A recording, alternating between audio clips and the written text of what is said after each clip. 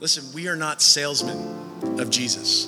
We're not trying to draw people in with, coffee. That's just a blessing. But that's not why we come here, right? That's not like what we do is like, hey, this is where you get married. This is the marriage ministry. Come and meet singles. Also, we give Bible studies. That's not what we're doing. That's not what it's about. That's not how we draw people in. That's not why we do what we do. An ambassador delivers the message of the king. He doesn't make apologies or excuses for it. He simply delivers it. And that's what Paul said he came to do. I simply delivered the message. I told you as a witness to what God had done in my own life. Listen, you don't have to go out and sell Jesus to anybody. In fact, it's a total turnoff to people when you have to sell them something. It's some kind of commodity. You're using Jesus, some kind of transaction. But listen, this principle is true. What you draw people with is what you draw them to. Welcome to Refuge Podcast, a weekly Bible study for young adults at Calvary Chapel, San Juan Capistrano.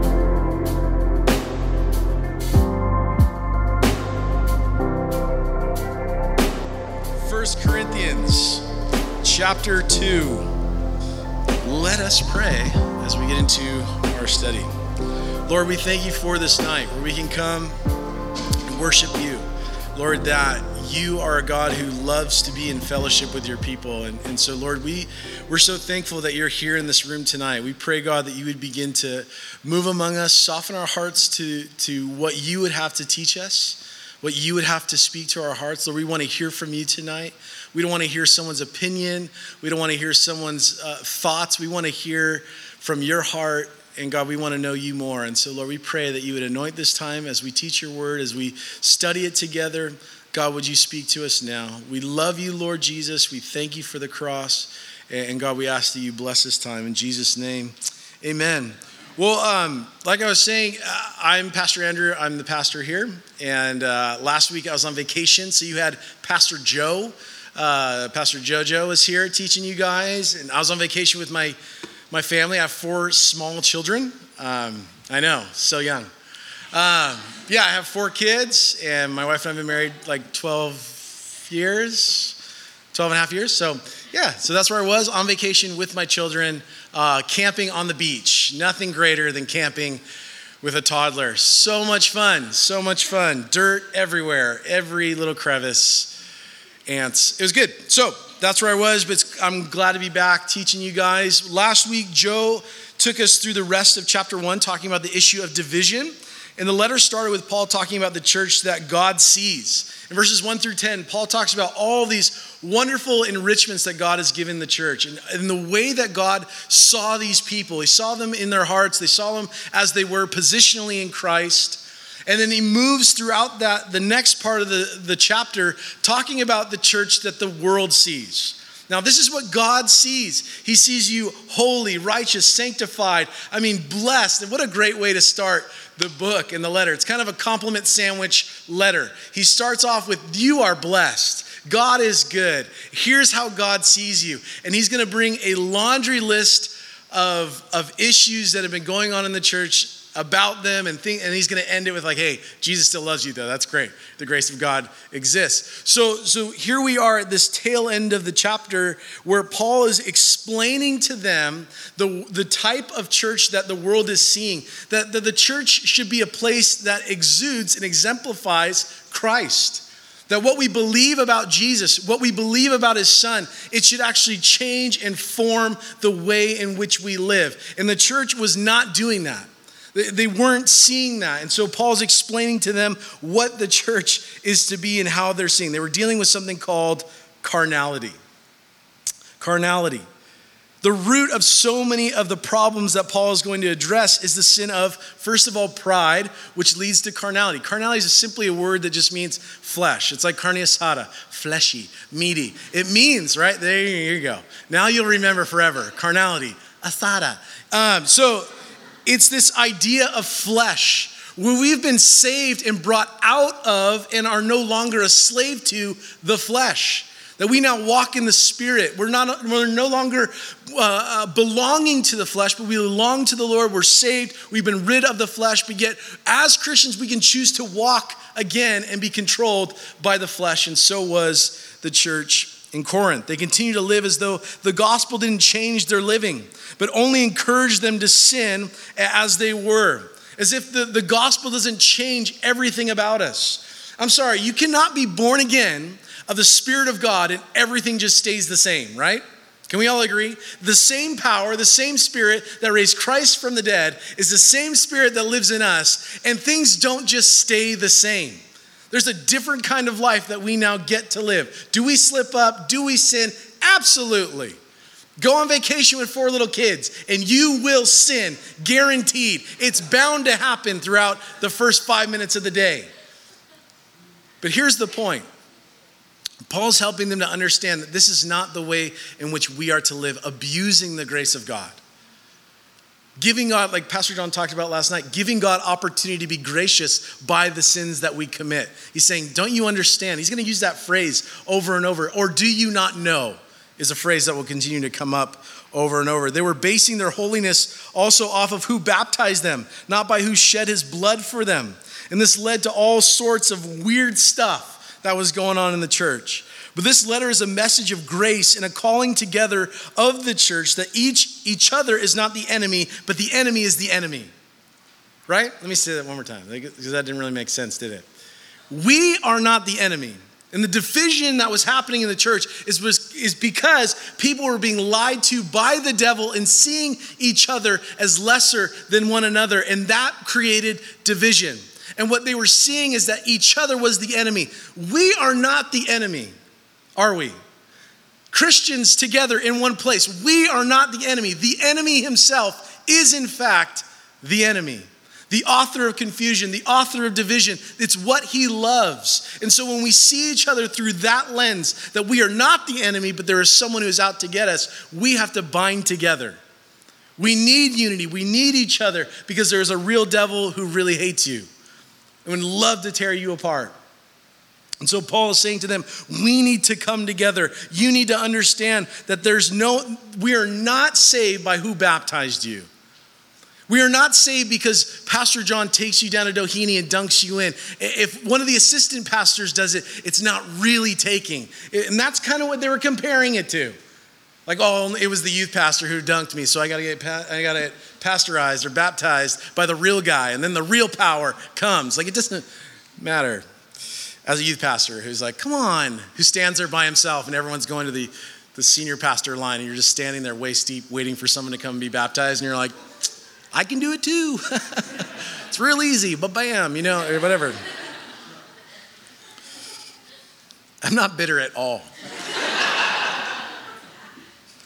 But verse 1, it says, and I, brethren, when I came to you, did not come with excellence of speech or of wisdom, declaring to you the testimony of God.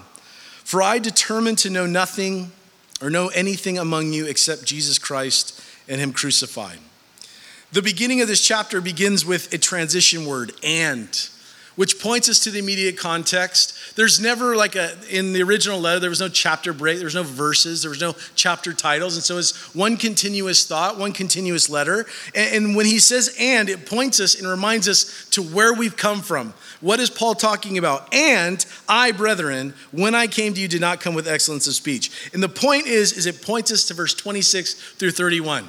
Which tells us, for you seeing your calling, brethren, that not many wise according to the flesh, not many mighty, not many noble are called. But God has chosen the foolish things of this world to put to shame the wise. And God has chosen the weak things of the world to put to shame the things which are mighty. And the base things of the world and the things which are despised, God has chosen. And the things which are not, to bring to nothing the things that are. These verses talk about the way in which God's power is seen and manifested throughout mankind. And the way in which God is glorified through us is in the very fact that we are chosen by God, not based upon our ability or our gifting, but based upon a very powerful and good God.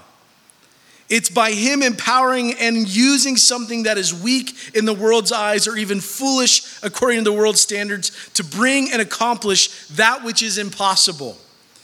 And there's a list of these things throughout Scripture.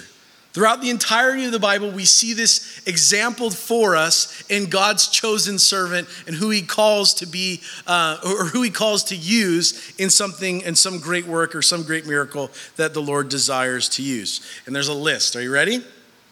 You're not even ready. Are you ready for the list? Yes. Noah was a drunk. Stop me if you've heard this before. Noah was a drunk. Abraham was too old. Isaac was a daydreamer. Jacob was a liar. Leah was ugly. Leah was ugly. Joseph was abused. Moses had a stuttering problem. Gideon was afraid. Samson had long hair and was a womanizer. Interesting fact about Samson. I don't know if you saw the Nat Geo version of Samson. He's like this huge African-American dude, and he's like, "Raw!" Commentators believe that Samson was in fact a skinny, scrawny little dreadlock dude. It had nothing. No, we have no way of knowing, but it could possibly be true. And here's why. Think about it for a minute.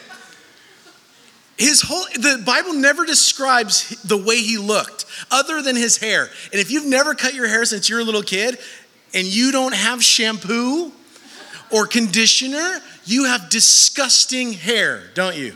It's called dreadlocks. It's like a trend. You have this matted braid. Now, he was attacked constantly. And it was if they thought, like, we could beat this guy. Look at him. He's $110. Like, we can beat him. It had nothing to do with his biceps or his quads. It had nothing to do with his gym routine. It had everything to do with the fact, this phrase comes up throughout Judges, that the Spirit of God came upon him and empowered him. It wasn't because Samson was born with this natural physique where he looked like a human triangle and he was crossfitting before CrossFit existed. It was because the Spirit of God came upon him and anointed him and strengthened him to the point where he was able to do things that no one else could do. And the reason is because people would look at that and go, there is something very weird about this situation. There's something supernatural. This is not natural. Samson had a lot of issues, though. He liked the ladies. Rahab was a prostitute. Jeremiah and Timothy were too young. David was an adulterer and a murderer. Elijah was suicidal. Isaiah preached naked. That's a problem. Jonah ran from God. Naomi was a widow. Job went bankrupt. John the Baptist ate bugs. Peter denied Christ. The disciples fell asleep while praying. Martha worried about everything. The Samaritan woman was divorced more than once. Zacchaeus was too small. Paul was too religious and bald. Lazarus was dead, for crying out loud. And these are the people in which we read are inspired because the Spirit of God came and used them to do something that no one else could do. The emphasis in why Paul is bringing this to the forefront is because this is a principle that all Christians need to understand, that our faith stands within the power of God. That we need to stand within the power of God, not in the eloquence of the way we speak or the way we preach, obviously, not in our educational system, not in anything other than the simple power of God. This list of people is not our first choice of people, but this is the people that God had chosen to accomplish his will and to bring glory to himself. Why? Verse 29 says this, that no flesh should glory in his presence. That no one could say, look what I did. Paul's bringing this up because he's going to relate this to salvation.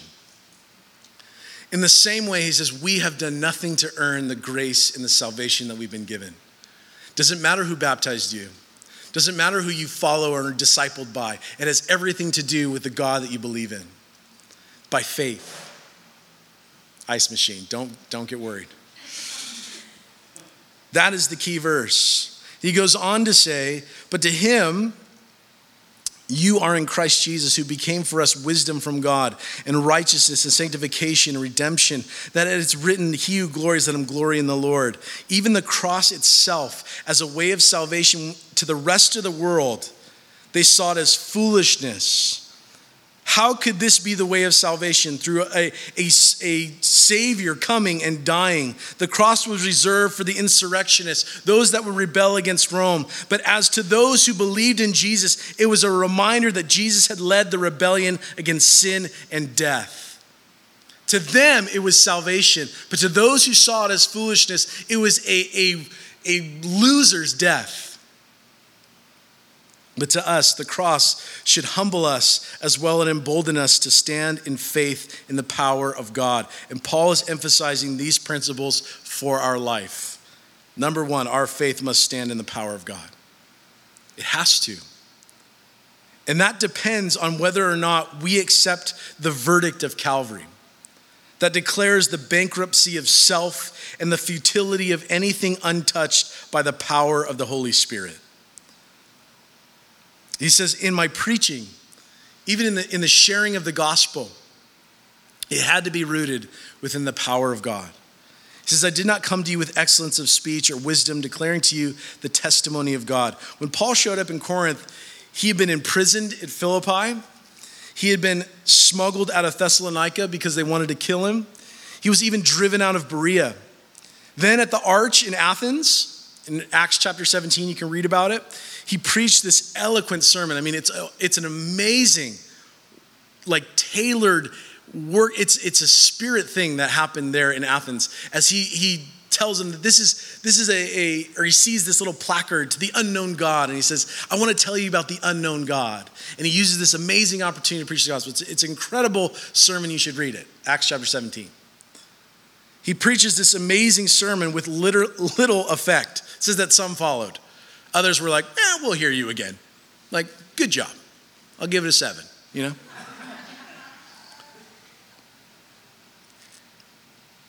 He preached with elegance and eloquence, and he reasoned from logic with little response. And as Paul is getting ready to come to Corinth, we have this verse that gives us an idea of what was going on in his head and in his heart. If you look at Acts chapter 18, verses 9 and 10, it says, one night the Lord spoke to Paul in a vision. He says, do not be afraid. Keep on speaking. Do not be silent, for I am with you, and no one will lay a hand on you because I have many people in this city. What that tells us, if the Lord came to him in the night in a vision and says to him, don't be afraid, it tells us that Paul was afraid. And you would be too. I would be too. If I get beaten with sticks everywhere I go, I'd be kind of nervous and a little shaky, a little jumpy, hey. But the Lord speaks to him. There's also one Greek commentator who believes that Paul had come, when he came to Corinth, he got very, very sick. And so he was sweating constantly. He felt horrible, miserable. He shook like fever chills, and he was always feeling horrible, sweating, and felt terrible. He couldn't stand very long, and so he looked very weak and frail. He was afraid. He felt weak. He trembled, he says. His speech was plain. He simply preached that Christ lived, died, and rose from the grave. Look what he says in verse 2. For I determined to know nothing or know anything among you except Jesus Christ and him crucified. But look at the way in which he came. He came, he says, as a testimony of God. He came as a witness, not as a salesman, is what Paul is saying. He came to give testimony, like a witness brought to the stand to give evidence of the works of God. Paul came not as a salesman, but as an ambassador. You've ever gone car shopping, if that's happened to you, or you've gone used car shopping, it's an interesting experience. But you ask, does this car get good gas mileage? Oh, it gets great gas mileage. Did anyone smoke in this car? No one has ever smoked, ever, in this lot, ever, in this car. Does this car run? It absolutely runs. Is this color green? No. Blue? What's your favorite color? Green. Yes, it is green. Absolutely. It's a little tricky on the eyes. Salesman will tell you anything you want to hear in order to get you in the car, right? Paul says, I didn't come to you like a salesman. I wasn't trying to sell you Jesus. I simply came as a witness to bear witness of what Christ has done for us. Listen, we are not salesmen of Jesus. We're not trying to draw people in with, coffee. That's just a blessing. But that's not why we come here, right? That's not like what we do is hey, this is where you get married. This is the marriage ministry. Come and meet singles. Also, we give Bible studies. That's not what we're doing. That's not what it's about. That's not how we draw people in. That's not why we do what we do. An ambassador delivers the message of the king. He doesn't make apologies or excuses for it. He simply delivers it. And that's what Paul said he came to do. I simply delivered the message. I told you as a witness to what God had done in my own life. Listen, you don't have to go out and sell Jesus to anybody. In fact, it's a total turnoff to people when you have to sell them something as some kind of commodity, you're using Jesus as some kind of transaction or some way to draw people in, like, oh, we have this amazing thing and there's like a little religious thing going on, but it's cool, be cool. Imagine if we had a special Sunday here. It was called Free Beer Sunday. You could certainly draw a crowd, couldn't you? You put a huge sign in the middle of San Juan that says free beer. You could draw a crowd.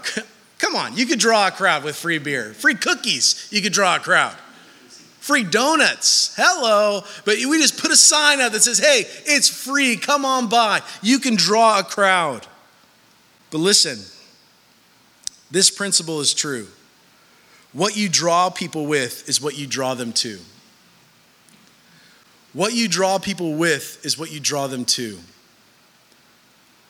Here at this church, what we desire is to draw people with Jesus, the love of Christ, with the gospel. The draw is not just some kind of fellowship or community, you'll find friends. That is a byproduct of you finding Jesus Christ. It's not just you having this joy and feeling good about yourself. That is a byproduct of you knowing Christ and him crucified. And that's why Paul says, I determined. I made it my aim to get out of the way and to let the Lord work. It was at this point that the Apostle Paul had to believe what Jesus said in John chapter 12, verse 32. And I, when I am lifted up from the earth, will draw all men to myself. Paul had to leave the outcome in the hands of God and believe what Jesus has told him. That the gospel is powerful for the resurrecting of the soul. It brings life where there is death. That the message is powerful enough to change any life, no matter how far gone. To lift him up, to preach Christ, meaning to tell people what he said, what he did, and him crucified. That by his death we can be saved from our sins. It is important to understand. I think John talked about this on Sunday, that the preaching of the gospel does not mean, hey, come to my church. It's really cool. Everyone's really friendly. It's gray. Like that's not the gospel. The gospel is that Jesus lived. He died. He lives again. And he died for your sins. The wrong things that you've committed, you have wronged a holy God, but he offers you and extends to you salvation in his heaven for all eternity. And if you choose to not accept him as Lord and Savior, hell is a real place that does exist for those who reject him. Christ offers you salvation for free. And he said, if you don't believe me or you don't like the way I say it, just talk to the early church. Paul made it his aim to not try and sell them on him, but to bring them Christ, to bring them the Savior, to disappear and to allow Jesus to come to the forefront. He was determined to preach Christ. Like if he's determined to only do that, then what was he excluding? In verse 23, it says in that gospel that the Jews wanted a sign and the Greeks want wisdom. And Jesus even said in Matthew's gospel, chapter 12, they came to him and said, Teacher, we wish to see a sign from you. But he answered to them, an evil and adulterous generation seeks a sign, but no sign will be given to them except the sign of the prophet Jonah, which again validates the story of Jonah. A lot of people, they're like, Jonah, that's the stupidest, a whale, or a fish eating a man, total made up story. Jesus says it's real. So it's probably real. I'm super an apologist right up here, super wise. For just as Jonah was 3 days and 3 nights in the belly of the great fish, so will the Son of Man be 3 days and 3 nights in the heart of the earth. And the men of Nineveh will rise up at the judgment with the generation and condemn it, for they repented in the preaching of Jonah, and behold, something greater than Jonah is here. They said, we want to see a sign. Prove it that you're the Messiah. And Jesus said, no sign will be given to you except the resurrection of Christ. So we as a church, what do we preach? We preach that we believe in a risen Savior because that is the sign. We don't sing to a filled grave. We sing and rejoice over an empty tomb because our God is alive. That is the sign. That is what we preach. That is the power. That's where it's at because no one else has ever done that ever. Ever. No one has ever come back from the dead. Ever. In the history of mankind, except one. So this is the sign that Jesus says it will be to the church. It will be to all men. In verses 4 through 6, it says, "And my speech and my preaching were not with persuasive words of human wisdom, but in demonstration of the Spirit and of power, that your faith should not be in the wisdom of men, but in the power of God." When a preaching strategy is centered on emotional response and entertainment and human personality, the preacher may get a response, but will not get lasting results for the kingdom of God. Like I was saying, it's easy to get a response from a crowd. I can tell you stories of my kids and make jokes, and we try and keep it light on Thursday nights because you guys most of the time are just falling asleep. It's hot and you were working all day, so we try and keep it light, normal, not weird, despite what you're seeing tonight. It's easy to get a response from a crowd, but it does not mean we'll get lasting results. There are many ways in which the church uses to attract and use tactics to advertise or free this or that, or principle stands true, man. What we draw them with is what you draw them to. We want to draw people to Jesus. I want to draw people to Jesus. This is why we need to allow our faith to stand in the power of God as we believe the words of Jesus, "And I, when I am lifted up the earth, will draw all men to myself." Do you believe that Jesus is powerful enough to draw all men to himself, even through you? Do you believe that God is powerful enough? A lot of times we're like, yeah, God, you're powerful enough to work through them. But I have some serious doubts about me. Remember, I'll read the list again if you want. But if you remember that list, and all those jacked up people that God used, every single one of those people that we listed is an example of the power of God. It's not an example of someone pulling themselves up with their bootstraps and being like, "I'm going to be a great person. Watch this. Watch me kill 1,000 people with a donkey's jawbone." That's not what Samson's goal was or what his capability was. It's because God's Spirit fell upon him. Faith in the power of God. In verse 5, he says that your faith should not be in the wisdom of men, but in the power of God. Why is it important that our faith is in the power of God and not in the wisdom of men? Because if our faith is in the wisdom of men, if we can be persuaded into the kingdom by the wisdom of men, then we can be persuaded out of the kingdom by human wisdom. If we can be persuaded in, then odds are we can be persuaded out. And so our faith must stand in the power of God. There's a bunch more stuff, but we're just going to stop right there. We want to leave you with that principle. It's so important in the days in which we're living. It's interesting to see the way that the church is being backed into the corner, not by society, but by God himself. That the gimmicks and the little weird things that we've been trying to do for the last 100 years just aren't working anymore. In a time of turmoil and chaos and all the junk that's going on in our world, people are looking for something genuine and real. They just want to feel good. They want truth. And so the church is being backed into a corner. And here's where we need to step up to the plate and say, okay, God, I'm going to stand in faith in the power of God. That the message of the gospel is powerful enough to change any heart, any soul. I believe it. Let's go. No gimmick. You're not a salesman. The Bible doesn't say you are a salesman of Jesus Christ. Now get out there and sell some Bibles.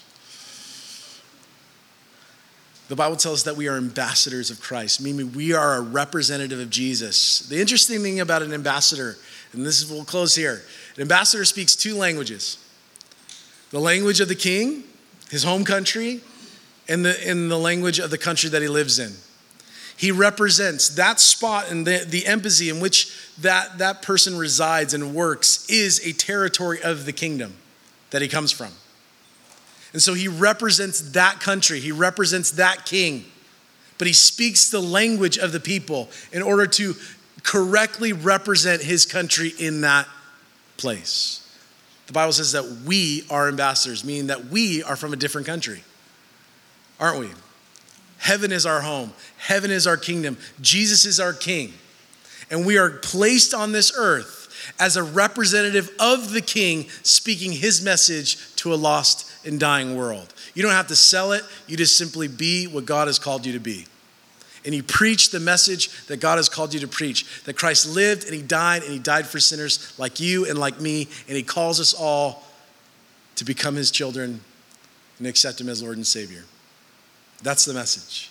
You don't have to sell it, and you certainly don't have to apologize for it. It is the greatest news and message that anyone can know.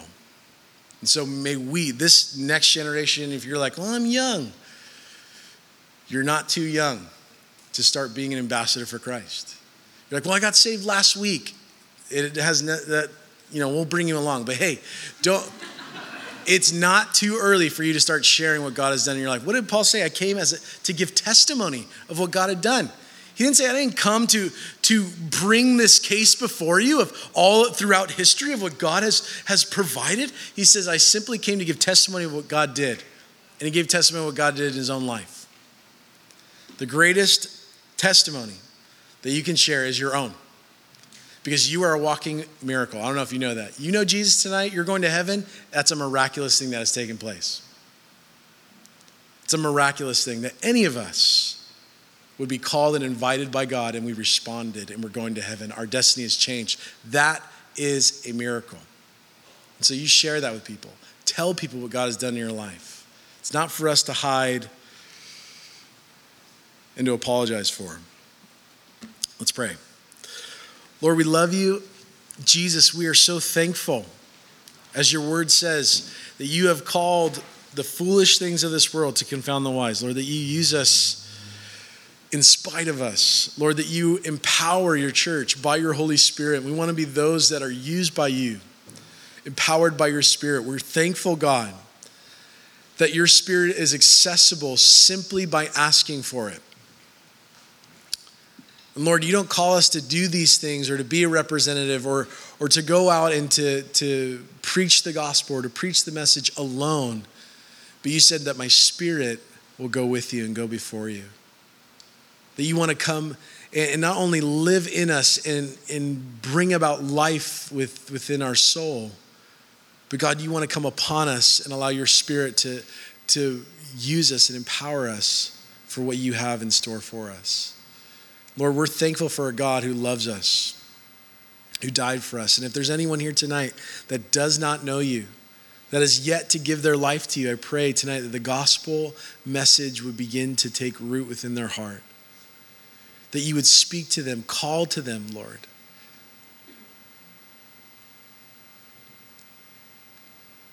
To forsake their sin, to repent of their sin, to ask for forgiveness, to ask you as Lord and Savior, to believe on Christ and have their eternal destiny changed.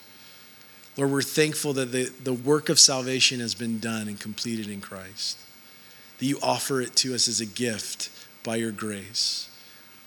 And it's for anyone who would ask. So Lord, we're so thankful for the gospel. We're thankful for the gift of salvation. And we pray, Lord, as we sing to you, as we worship you, Lord, that we would be reminded of the great gift of salvation that we've been given. God, you begin to fill us with your Spirit. That we want to believe what you said, that you draw all men to yourself. You are the draw, Lord. You are the source. And so, Lord, we want to point people to Jesus. And so, Lord, tonight, during our worship time, as we sing to you, God, we just want to pray. We want to pray, Lord, that you would be at the center of it. You would be what we see, what we sing to, what we worship, what we praise. Not us, not our own feeling, not our emotion. Lord, we want to praise you. We want a vision of Jesus tonight. So God, we ask that you would come, dwell among us, move among us, Lord. We love you in Jesus' name. Amen. How did you say?